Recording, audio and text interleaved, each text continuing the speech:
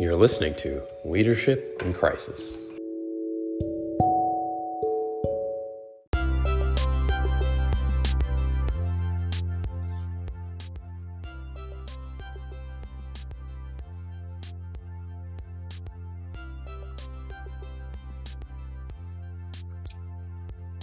Do you agree that effective communication is critical to all leaders, especially now in this pandemic, where each leader has to communicate to their teams who are spread across globally? If the message what a leader would like to share is not clear to all the stakeholders, then guess what? Everything may not really the way how the leader wanted the organization to be forward. So not just the communication, but the effective communication is critical for leaders. Let us dive in. This is your host, Swami Sri Parambadur, and you're listening to Leadership in Crisis podcast. And we have invited a special guest, Sarah Gershman, to explain about the importance of communication and how one can improve that skill. Let me give a brief introduction of Sarah to all of you. Sarah Gershman is an executive speech coach with more than 20 years of teaching and theater experience. Sarah specializes in helping clients clarify their message in order to cultivate stage presence and inspire an audience. Whether preparing for a keynote address, briefing senior officials, or pitching a product, Sarah helps clients find their core message and make that message stick. Sarah works with executives in Fortune 50 companies, government agencies, and nonprofit organizations, including Microsoft, General Dynamics, national political campaigns, and the United States Department of Defense, and many more. Sarah is an adjunct professor of communications at the McDonough School of Business at Georgetown University, where she lectures regularly students from around the world. Sarah has a master's in social work from Columbia University and a master's in zodiac studies from the Jewish Theological Seminary. She is a Wexner graduate alumni and graduated Phi Beta Kappa from Johns Hopkins University with a BA in literature. Sarah, welcome to the podcast. Thank you, Swami. It's a pleasure to be here.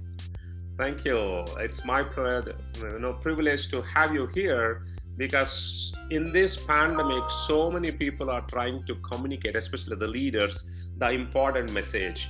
And when the things are very good, people can easily communicate. But when things are very hard and the brutal facts have to be communicated, it is a challenging task for the leaders to communicate. And if they don't communicate effectively, we know. So from your perspective, why this communication is very critical to all the leaders? Well, I think that you're absolutely right, that communication is absolutely critical to all leaders. And to be honest, it's not something that is easy to learn, and it's not something necessarily that leaders are taught. You know, as a professor of business school, I'm often surprised that basic communication and public speaking is not always taught in college or high school or even business school. It's sort of assumed that people know how to do it. And really it's a skill. And so it's a skill that every leader needs to learn, but particularly when you're in crisis. And very often leaders will have the knowledge base and the business acumen, but the problem is that you can have a lot of knowledge, and the more knowledge you have, sometimes the more difficult it is to communicate that to an outside audience. And so it becomes very challenging sometimes for leaders to develop those communication skills that everybody needs. I mean, you are just spot on, because you absolutely told a critical piece of information, because a lot of the leaders who have gone through higher studies from a top universities, but there's nothing about this curriculum of public speaking or giving effective communication to the audience. So in that case, as you're also a professor and a great coach to all these leaders, so what are the things one should learn? How should one become a good communicator? What is the first step? So I think it all begins with really thinking very carefully about who is listening to you. And I think we often make the mistake when we're speaking to an audience that we focus our energy a lot on the information we're presenting, and we sometimes forget to think about who's actually listening to that information. And so I always recommend starting your communication by thinking about who is your audience and building your communication around that. That's a good message. So in that, when I am at a CXO leader communicating with all the people, so the audience or sometimes maybe the employees or the vendors or the customers or board of directors. So when all these people will come, and if I have to give a very information about this crisis, let us say, for example, so how do I start? How do I get out of that fear and give my thoughts very clarity to all the stakeholders? So what should I do? Okay, great question, Swami. So you've pointed to a number of challenges of public speaking and of communication, and one of them is just that sometimes you're speaking to diverse audiences, and that there's lots of different stakeholders in the room who may be listening to you for different reasons. How do you speak to all of them at once, right? But then I also heard you talk about the anxiety that people feel at the beginning of giving a presentation, where you feel this sensation of everybody watching you and you feel very judged and exposed and you're in the spotlight. And so a lot of times people get really nervous right at the beginning. And how do you start? So I can talk about both of those things. Let me start with the first one. When you're talking to an audience that is comprised of different audiences, each with different needs, it helps to just take some time beforehand and identify who those audiences are and why they each are in the room. And you're not going to speak to all of them at once, but even just taking that few minutes to think about who's in the room. And so you can gear part of your presentation towards each one so that everyone gains value is helpful. But then that leads also to the second piece, which is about the anxiety. And so often we're anxious about speaking. And I see, CEOs who are very anxious about public speaking. So it's really universal. We're anxious because we feel like we're in the spotlight and it's all about us. And so if you actually can turn the energy and focus on helping the audience, then not only are you meeting the need of the audience, but you're also helping with your own anxiety, because speaking ends up being a form of service to the audience. I really like the way you put it. I am a president of a non-profit organization, of course, of volunteering, where the service is the critical, but I am very delighted to hear that you have focused this as a service to the audience. I think I did not think about that approach. That's definitely a great approach. So if I'm thinking I am here to serve the needs of the audience, so you are putting the serving mindset, then I think things are completely different. Is that what you're saying? Yes, and then that can connect to how you begin, right? Then you can open with that. You can open with something that addresses the need of the audience, that sets the context for them in such a way that they feel heard, they feel understood. And from there, that helps to both relax you as a speaker and also helps the audience to focus on what you're saying. Excellent. Thank you for that piece. So in that, when I'm going a little bit deeper into it now, previous to COVID, when I'm talking about the communication or giving a speech, I'm really coming myself onto the stage and talking to the people in the auditorium. Now the people are in different parts of the globe, and now it is becoming more and more Zooming, what I would say, the Zoom conferences. So it's more about the webinars or the WebEx. So do you see any different tips or techniques one has to follow as a leader compared to physical presence to the web presence? Great question. And it's something I think we're all struggling with right now. And it's hard. It's really hard to speak to an audience who's remote and who's actually not in the room with you. And if you think about it, what it what it means to have leadership presence when you're speaking in front of a group is actually to be able to be present with the people you're talking to. And that's so much harder when you're actually not physically present with the people in the room. And I think that we often, and we all do this, we make the mistake of, because we feel like people are far away and they're not really paying attention and we're not really sure they're hearing us, we tend to speak in a more distant way when we're virtual. And we actually have to do the opposite. We have to work even harder to connect to the human being who's listening to you and bring them closer. So that needs to be the mindset. And there's ways to do that, right? It's about using more emotionally connected language. It's about involving the participants more. So we just have to work harder to bring them closer. No, I think that is another great point you mentioned, because when people are really far apart from us, especially in the virtual, we always think they are not here, so how do I connect? And sometimes it is also the piece of vulnerability, right? So when I'm a leader at a CEO level and then I'm talking to people of all different categories, there could be blue collar workers or white collar workers. So when I'm saying how much is good enough to do the interaction with the people, because sometimes they say, hey, no, you are really doing too much interaction, you are not doing enough interaction. There is always a measure. So is there any yardstick or a measuring stick when I'm preparing a 1 hour speech to the people? How do I really interact? How much is my tone of emotions has to be delivered to the people, you know? Is there anything I hope you got my point. Yeah, and it's hard. What I hear you saying is it's hard to know how much interaction, how much do you talk, how much do you interact with the people?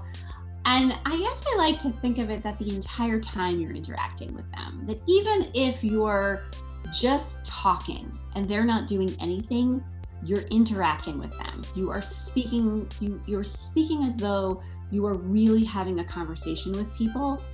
And I recommend that you intersperse like rhetorical questions or language that makes it feel like it's conversational the entire time, because really the people who are listening to you should feel involved and engaged and important to the meeting the entire time. And then there's other ways to do it, to break up the time with questions and using the chat box, and ways to actually have people more physically engaged. But even when they're not engaged, the goal is to be conversational with them the whole time. No, I'm glad you brought up that another important point about the EQ and also the conversational. So in the current situation, so will this make sense to be more giving eye-to-eye contact? Of course, it's much difficult in the virtual scenario, but is it still better to do a PowerPoint presentation or a direct connection with the people, especially when you're communicating the crisis and the facts, or is it a combination? What is the better you advise to the CEOs? Great question. So I keep in mind with PowerPoint that the purpose of the PowerPoint should be to reinforce the message of whatever you are saying. So it's never a substitute for the speaker. And especially when a leader is speaking in crisis and is delivering an urgent message, I think it is far more important to have eye contact, to look into the camera, to see the faces on the screen, and really have that person-to-person eye contact. And then if you need to break that up with a slide to show a particular plan or put something in writing that needs to be visually seen, you can share the screen and break that up, but then come back to the face-to-face interaction, because that's really what's most important. Okay, glad you clarified. So I think mostly in the crisis, especially the face-to-face is much more than the PowerPoint, right? I know that's what we were saying, but I've seen some of the people who are talking about no, because we want to see the facts, so we want to really show the screen. But in my mind, as a leader, you need to really have a face-to-face, because you need to really showcase your emotions to the people, and they have to be very real and very authentic, and brings your EQ to the people so that you are really connecting to the people. Yes, and you've said something very important, Swami, which is that you need to show emotion. which is how people feel when they listen to you matters tremendously. And especially when you're virtual. Of course, especially in a crisis, that matters like more than ever. But when you're virtual in a crisis, that takes it to another level, because so much of communication virtually, you lose the emotion. All of the body language, the nonverbal cues, the little intonations of your voice that communicate warmth and empathy and all the things you want to communicate, a lot of those get lost on virtual. And so it becomes even more important to put those things in and to actually like be face to face with the people that you're talking to. Excellent. And another key point is, when you are at a CEO level and talking to multiple people across multiple geographic locations, sometimes there are very, very critical information which you can pass it on to somebody and which you have to really do not want to share it publicly, right? So there is always the information you need to be gauged which one we have to give, because you don't know with these all technologies who is doing the recording of the message and how they are interpreting of the message and how they are communicating back to the social media. All those things are there. So in this case, how do we screen the information? Because when you are in a crisis, so is it better to do more impromptu or more you really prepare and then come up with the points? Because some of the leaders, what I've seen, if they are really prepared, they might not be able to deliver a better speech. If you are impromptu, they are able to deliver the better speech. So have you come across these different scenarios with the coaching, what you have been giving to CEOs of different companies? So one of the things I hear you asking, these are really great questions, is whether it's better for leaders to be able to speak impromptu or to really be prepared.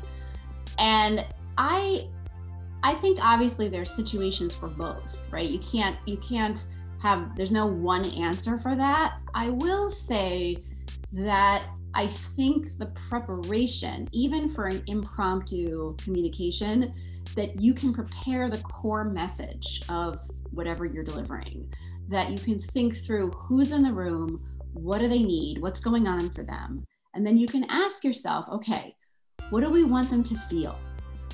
What do we want them to know? And what do we want them to do after they listen to this communication? And by answering those core questions, it can help you clarify the message so that you don't need to prepare necessarily a script to say. You can actually think of it more like a story that you're telling them. Yeah, see, because most of the politicians, at least I think, there are always people who write the speech and they go and they deliver the speech. But for the CEOs or the CXOs, they really need to know, because they know what is really happening and then they need to communicate that. And in my speeches, most of the time, I always give at the end of it as a call for action, because we want to have action-oriented communication, so that once we communicate the message, we want to call for the action. So in your mind, how is that? Is that a good idea to do a call for action? Is it recommended, or what do you see? Absolutely. I think that the call for action is critical. I really believe there's very few times where there's such a thing as a strictly informative speech, right? I mean, you're always trying to get the audience to make a change, whether you're trying to get them to believe something in a different way, to look at something differently, or actually to do something differently. And in many ways, the entire speech can be seen as a call to action, because you're moving the audience from point A to point B, and that's a call to action, right? Even if you're just trying to get them to take a different perspective, that itself is a call to action. And the call to action doesn't only need to be at the very end, it can be woven throughout the communication. So one important thing, this podcast. So now this podcast where you are not really doing an eye-to-eye contact, but you really want our listeners to go with the message. Mm-hmm. So in this kind of a communication, do you feel kind of an emotional talking? Sometimes you have to have a long vowels or bringing down your tone. Is that makes sense? What is your recommendation for the podcast type of a communication to the listeners? Yes. So you're right that when you and I are talking right now, we can't see each other, and it's hard for me to gauge your emotional reaction to what I'm saying, and it's hard for you to gauge my emotional reaction. And so really all that we have is our voices. Right. And so it's important to use the voice to the best of your ability. And as you mentioned, changing the emotional tone of your voice is very, very important, so that when you are talking about a problem, it's very helpful to have a problem tone in your voice, versus when you get to the solution, to have a much more hopeful tone. And that consistency between the sound of your voice and the content of your words helps the listener get the full extent of your message. No, thank you. So that's what, because I always say, especially if you're listening to something and if it is very monotonous, I think you may not have that interest long for last, all right? The duration will be very less. But if it is a very emotional oriented voices, and it will give you the aha moment, or the question where it is really a problem, or making them doing some thought provoking. So I'm thinking, those are all good. So thank you for clarifying and emphasizing, so I can tell all my co-CXO leaders, hey, what I'm doing is correct. It certainly is. And I've noticed, in listening to you over the course of our conversation, that you have a very nice way of changing the tone of your voice to reflect what you're saying. And I think that makes a big difference. Excellent, thank you. So to the end of it, I just want to know, is there any framework one has to follow for the effective communication, especially the CXO leaders? Because how do we improve on time-to-time basis to make sure I do give a better communication to all my stakeholders? So do you give any framework for us to follow? Do you mean a framework in order to improve your progress, or a framework of how to prepare? Both, actually. Okay. So I'll start with the second one of a framework of how to prepare. And so again, I think it always starts with the audience. Think about who's in the room, and build that into the routine, is to think who's in the room and what do they need, and what are they not telling me, right? That's very important. What are the things that are emotionally going on for them that they wouldn't say out loud? And then build a core message around that need of the audience. And from there, build the story that you're trying to tell, right? The journey that you want to take the audience on. And having a clear beginning, middle, and an end to that journey. And in terms of a framework for how to measure your progress, so I think it's one of the really helpful things right now about all of these Zoom presentations is doing what we're just doing. You and I are recording this conversation, right? It's very easy to record Zoom meetings and Zoom presentations. Just press record. So I highly recommend seeing if you can record the presentation and then reviewing it. As a team, just listening to it with some fresh eyes, maybe bringing in somebody who isn't involved in the content to help listen to it, and really just being open to hearing things that you didn't expect to hear, for the good and for the bad. Don't just pay attention to all the mistakes you made and the fact that you hate the way your voice sounds and all those things that we feel, but listen to actually what you did well. And then from there, work on preparing for the next presentation. And so I think that reflective time of listening to yourself and to yourselves as a team is very helpful. Thank you. So, and the last, as you have been hearing, storytelling is coming to the mainstream. So how do you, what is your thought on having a storytelling as part of the communication as a leader? Is it a good to do, or is it only limited to somebody? What is your take on it? I really think it's essential. I think that the best presentations really tell a story. And I work with people who are in very highly technical fields like yours, right? Where they're presenting a ton of data, and the whole goal is to turn the data into a story, right? Exactly. To turn the most complex, technical presentation into a story, and a story that has tension, right? It has a problem, it has something that's not working out. and then it has redemption. There's something that actually gets figured out over the course of the presentation. And so thinking of the arc of your presentation as the arc of a narrative is really, really helpful, both for you as a speaker and also for the audience. And then I'll just also say, though, that actually telling stories over the course of your presentation is also really helpful for people. People remember stories. So telling stories to bring the data to life and using concrete details in the stories, using people's names and describing the way things look like. Those are the things that are going to make people remember your message and your information. Excellent, excellent. Thank you. Thank you so much, Sarah, for giving all these details. So any final word to my listeners across the globe from the communication? Any final thoughts? So I really have been very inspired by the way that leaders have stepped up during this time. And one of the things that I find particularly meaningful is when the leader is able to balance two things, right? They're able to, on one hand, totally express the fact that this is really difficult. And that it's not only difficult for you, it's difficult for me. It's difficult for all of us, and really own that. Mm-hmm. And on the other hand, that we are going to get through this. And it's not going to be easy, but we are going to get through this. And being able to do those two things, it sounds obvious on some level, but it's really hard when you want to just make things better. It's really hard to stop first and fully acknowledge how difficult the time is. But doing that first can help the listener then be able to really move forward with the solution. No, absolutely. You're right. I think one of the fantastic video message, what I've seen is the Hyatt's CEO's message, how this has come really.